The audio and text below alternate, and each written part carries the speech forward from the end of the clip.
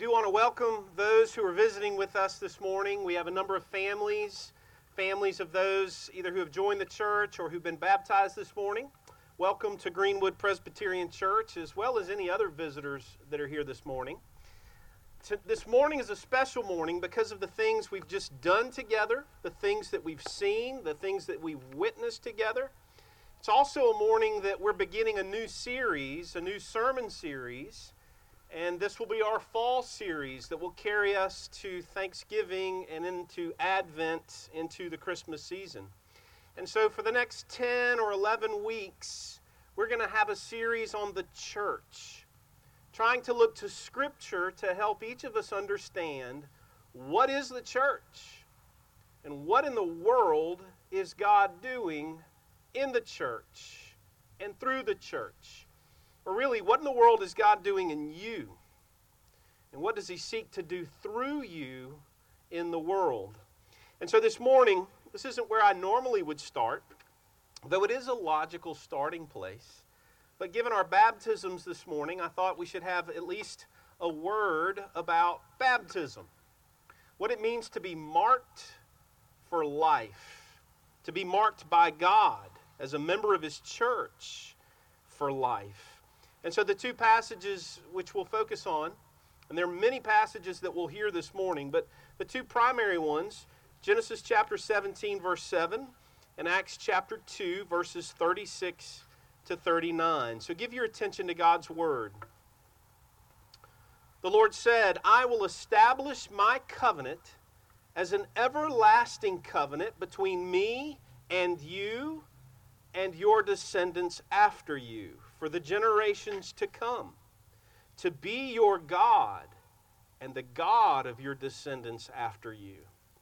And then in Acts chapter 2, "Therefore let all Israel be assured of this, God has made this Jesus, whom you crucified, both Lord and Messiah."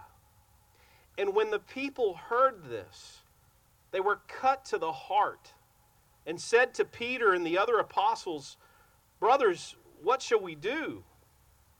And Peter replied, "Repent and be baptized, every one of you, in the name of Jesus Christ for the forgiveness of your sins, and you will receive the gift of the Holy Spirit.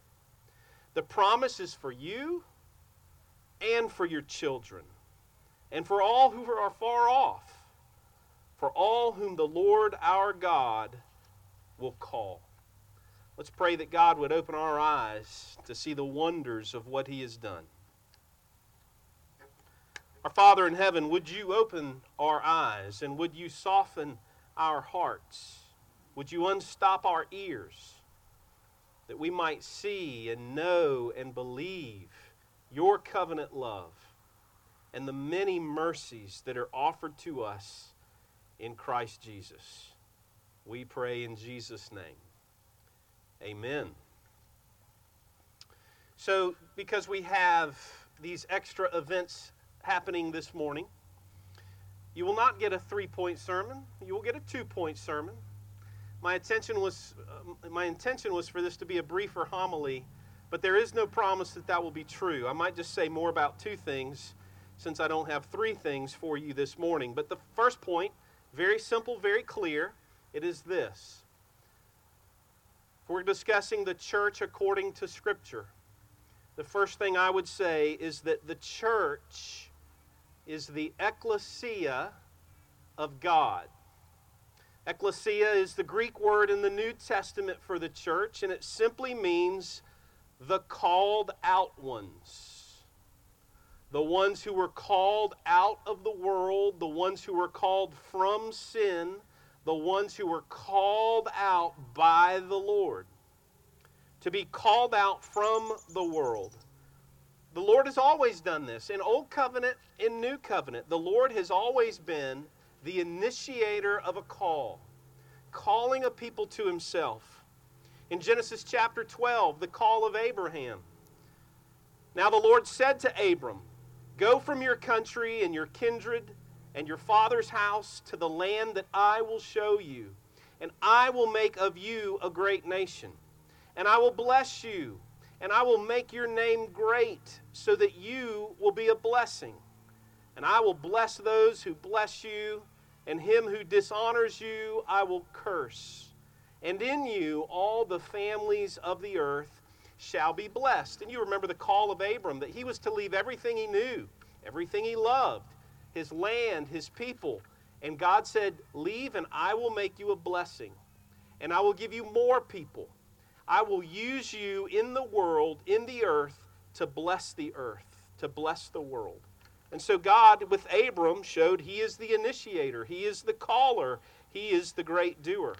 And of course, Jesus himself did this in the calling of the disciples in Matthew chapter 4. As Jesus was walking beside the Sea of Galilee, he saw two brothers, Simon called Peter and his brother Andrew. They were casting a net into the lake, for they were fishermen. Come, follow me, Jesus said, and I will send you out to fish for people. At once they left their nets and they followed him. And going on from there, he saw two other brothers, James, son of Zebedee, and his brother John. They were in a boat with their father Zebedee, preparing their nets. And Jesus called them. And immediately they left their boat and their father, and they followed him. You see, God in the Old Covenant, God in the New Covenant, calls a people to himself. In fact, he interrupts whatever they're doing and says, leave your comforts in this life, be willing to leave your family, leave your nets, and come and follow me, and I will repurpose you. I will give you something to do for me. And so God calls people out of the world to himself. And those who are called by God, he says he makes them to be his treasured possession. That he has a unique relationship with them, a loving relationship, a covenantal relationship. In Deuteronomy chapter 7, he said of the Old Covenant church, you are a people holy to the Lord your God. The Lord your God has chosen you out of all the peoples on the face of the earth to be his people, his treasured possession. And in the New Covenant, in 1 Peter chapter 2, we're told the same thing. But you are a chosen people, a royal priesthood, a holy nation, God's special possession, that you may declare the praises of him who called you out of darkness and into his wonderful life. Now, God has always been calling a people to himself. He's made them to be his special and unique treasured possession in the earth, and he has literally renamed those people, giving them a new name, and he has repurposed those people, giving them a new purpose. And you've seen that this morning, that God has done that very thing visibly in our midst. He calls children forward, families forward, and he gives them something. He gives them himself and his promises. And by faith, we are that treasured possession, those beloved people that never deserved such attention, but he shows it. And he offers it freely and fully. He offers a new name, a new purpose, a complete new identity in Christ. And to help us understand this, to help God's people, Old Covenant or New Covenant, to understand this, God has always physically marked his people, that they might know that he has said something about them that is to be believed, and that something distinguishes them from the world. It seals his promise, it sets them apart, and they are now distinguished from the world. 3 quick points about that. The church, physically marked by God, and that marking is to communicate a spiritual reality of their belonging to the Lord. The spiritual reality of their belonging to the Lord. In the Old Covenant, this marking was memorable. It was a painful marking. It was a bloody marking. And it was for males only. We're told of that also in Genesis chapter 17, verses 10 through 13. Listen carefully to this marking that God gave in the Old Covenant. This is my covenant with you and your descendants after you. The covenant you are to keep, every male among you shall be circumcised. You are to undergo circumcision, and it will be the sign of the covenant between me and you. For the generations to come, every male among you who is 8 days old must be circumcised, including those born in your household or bought with money from a foreigner. Those who are not your offspring, whether born in your household or bought with money, they must be circumcised. Now, I know what you're thinking. How about going to a little bit more discussion and explanation of that circumcision? Well, that's where I draw your attention to our assistant pastor and minister of covenant families, Archie Moore, who'll be happy to have that detailed conversation with you. I don't have time to do that now, other than to say God has always marked his people. And the Old Covenant, it taught something of blood, of sacrifice, of cutting off, and it warned God's people. You are to remain in the Lord. You are set apart by him. You are distinguished. And that mark was always before the people, so to speak. It wasn't something you could easily forget. But in the New Covenant, in the New Testament, there is a different kind of marking for God's people. And it's not painful. It's not bloody. Doesn't hurt at all.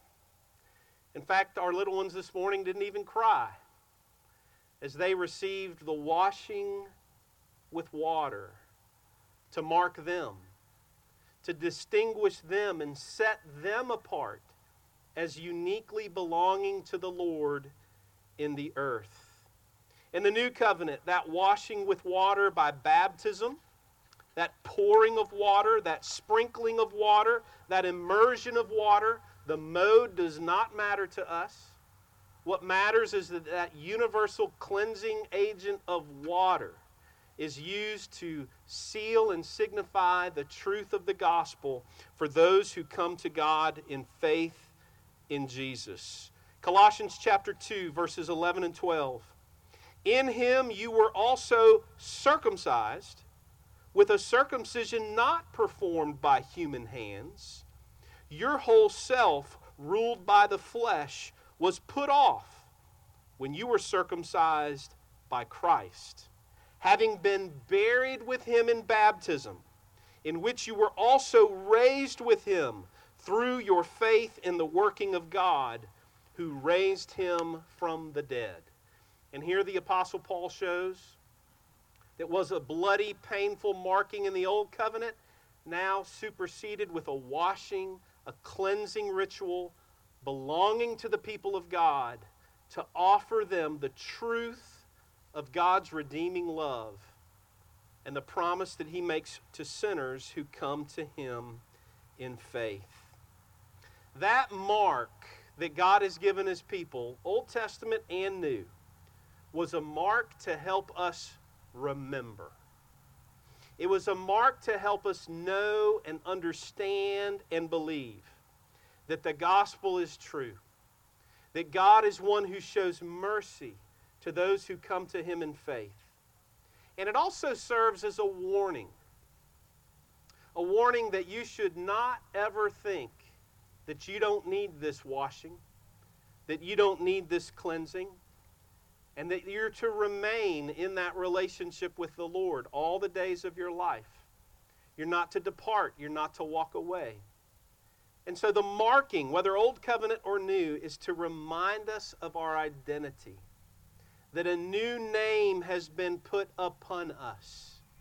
When we baptize these children, when we baptize adults, the name of Father, Son, and Holy Spirit is spoken and poured upon the child or the adult. That's the new name. And with it comes the new purpose of bearing the family name well in the earth all the days of your life. And with children, our great hope is they will grow up to the point of professing that faith as their own. And when they do, they come to the Lord's table after professing their faith, after demonstrating their trust, their belief in the gospel. And all of this is so beautifully symbolized in that pouring and in that washing. Years ago, when I was the campus minister at Erskine, I had an intern. Many of you will remember this family. His name was Cam Smith, and he would marry an Erskine student eventually, a girl by the name of Kayla Brown. And the Smith family would move on from Erskine and go to seminary, find themselves in ministry, working with RUF. And something happened with their youngest child, whose name was Zoe. Zoe, when she was just a little one, a very small one, poured some hot water that was on the table, accidentally poured a carafe of hot water or coffee, and burned her arm very badly. Some of you remember this because she went into the hospital, she would get staph infection, and her life would be at risk. She spent weeks in the hospital. We prayed for the protection of her life. We prayed that God would spare her. And there were moments where it looked like that prayer would be answered no. But thankfully, in God's grace, that prayer was answered yes, and her life was spared. But a few years after that, probably 2 years after that event, I saw little Zoe, and she was wearing a strapless shirt that showed her arms, and there on her shoulder you could see this large burn mark, a mark that would be with her and will be with her for the rest of her life. It's a mark that's not going away. It was interesting to see her as she went around with all the families, and she would hold that arm up, and she would walk up to strangers, and you know what she would say? She said, "This is my boo-boo, and it shows me how much God loves me." Because she had been told by her parents how many people had prayed for her life, had loved her family, had loved her, had cared for her, and she went around with a confidence, not that she had an ugly scar on her arm, but that she had something beautiful. This is my boo-boo, and it reminds me how much God loves me.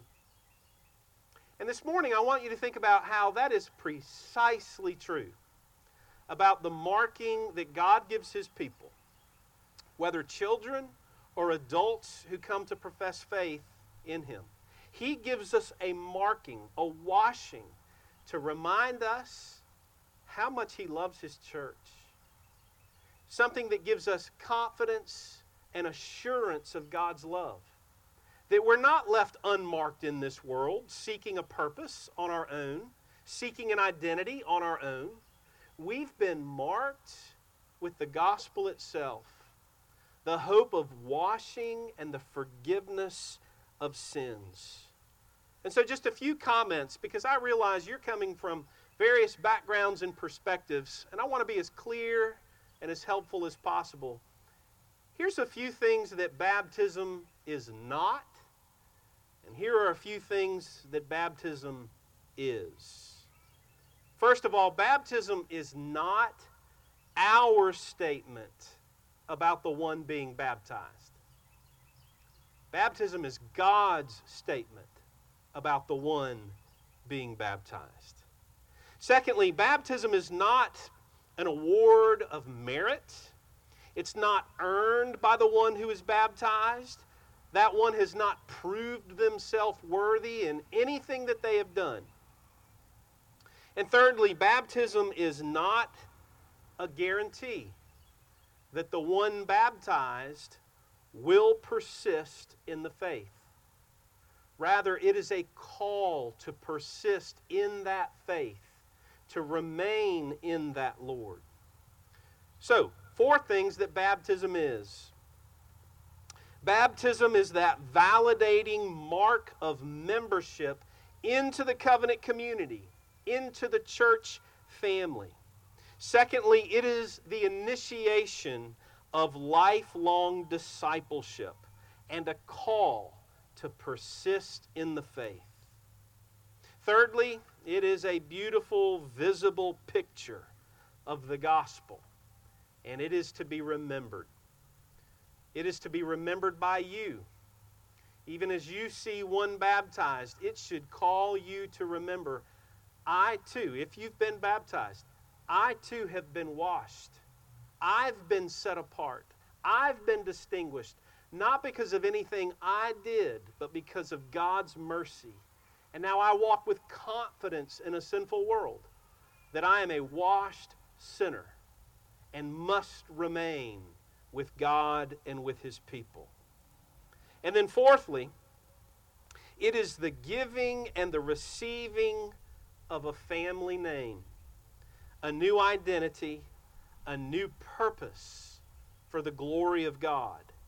And it is quite simply the marking that lasts for a lifetime and that distinguishes us from the world. And we are awesomely distinguished. We are set apart. We are different. Not because of anything we have done, but because of God's mercy in Christ Jesus. I'll close with this illustration. In my library, I have a book seal, a metal seal that my wife gave me when I was in seminary. It's in seminary that you start to accumulate a lot of books, right? It's very easy for those books to find their way out of your library. Somebody borrows them. They forget who that book belonged to, and it remains in somebody else's library for the long haul. My wife gave me a metal seal, metal stamp, a press. And anytime I'm given a new book, I go to the first page in that book, and I put that seal on it, and I squeeze it. I press that seal, and it embosses, it presses into that paper. This book belongs to Paul G. Patrick, the library of Paul G. Patrick. So I press every book that I've been given. I was given a book this morning. I made sure that they were giving it to me and not lending it to me. They said they were giving it to me. You get the press, you mark it. You mark it for life. That this book will forever belong in my library and should never be found in another library. It is owned by me. It is my property. In the same way, God has marked us with a seal of authority. It is our duty and our responsibility to remain in that faith. And our great prayer this morning and our pledge as a church family was to help these parents rear their children in the Lord. And we do that through Sunday school and Vacation Bible School and through youth group, through friendship, through relationship. All of us contributing some faithful witness to all the families who join in membership and pledge their children to be disciples of Jesus Christ. The church, according to Scripture, begins with the mark of membership, a mark of ownership that God gives His people. It is to assure you of His love.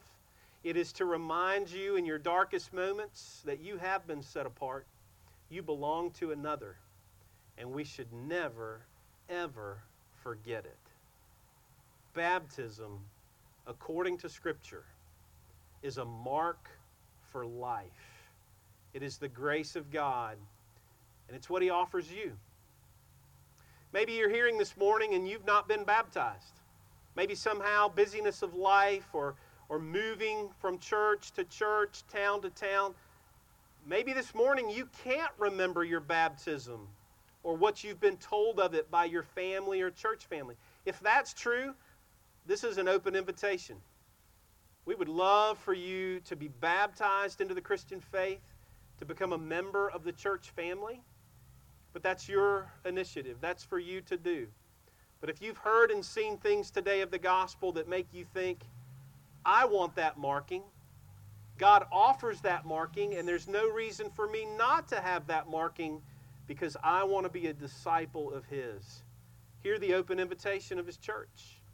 Come and see. Come and join Him. Come and worship. Feel free to talk to me about this. Talk to Archie about this, any of the elders. It would be our great joy to see God continue to grow His family, even at GPC. Let's pray together. Lord, we thank you that in all of our insecurity in this sinful world, you offer us something to help us remember your love, something to see you visibly at work in families, something that gives us a longing to belong. And so, Lord, would you bless your church family and what we've heard? As we live life this week, would you remind us, we have been set apart. We are not our own. We have been bought with a price. And Lord, give us all the assurance of your love in the gospel that we're dying to believe. And we pray this together in Jesus' name. Amen.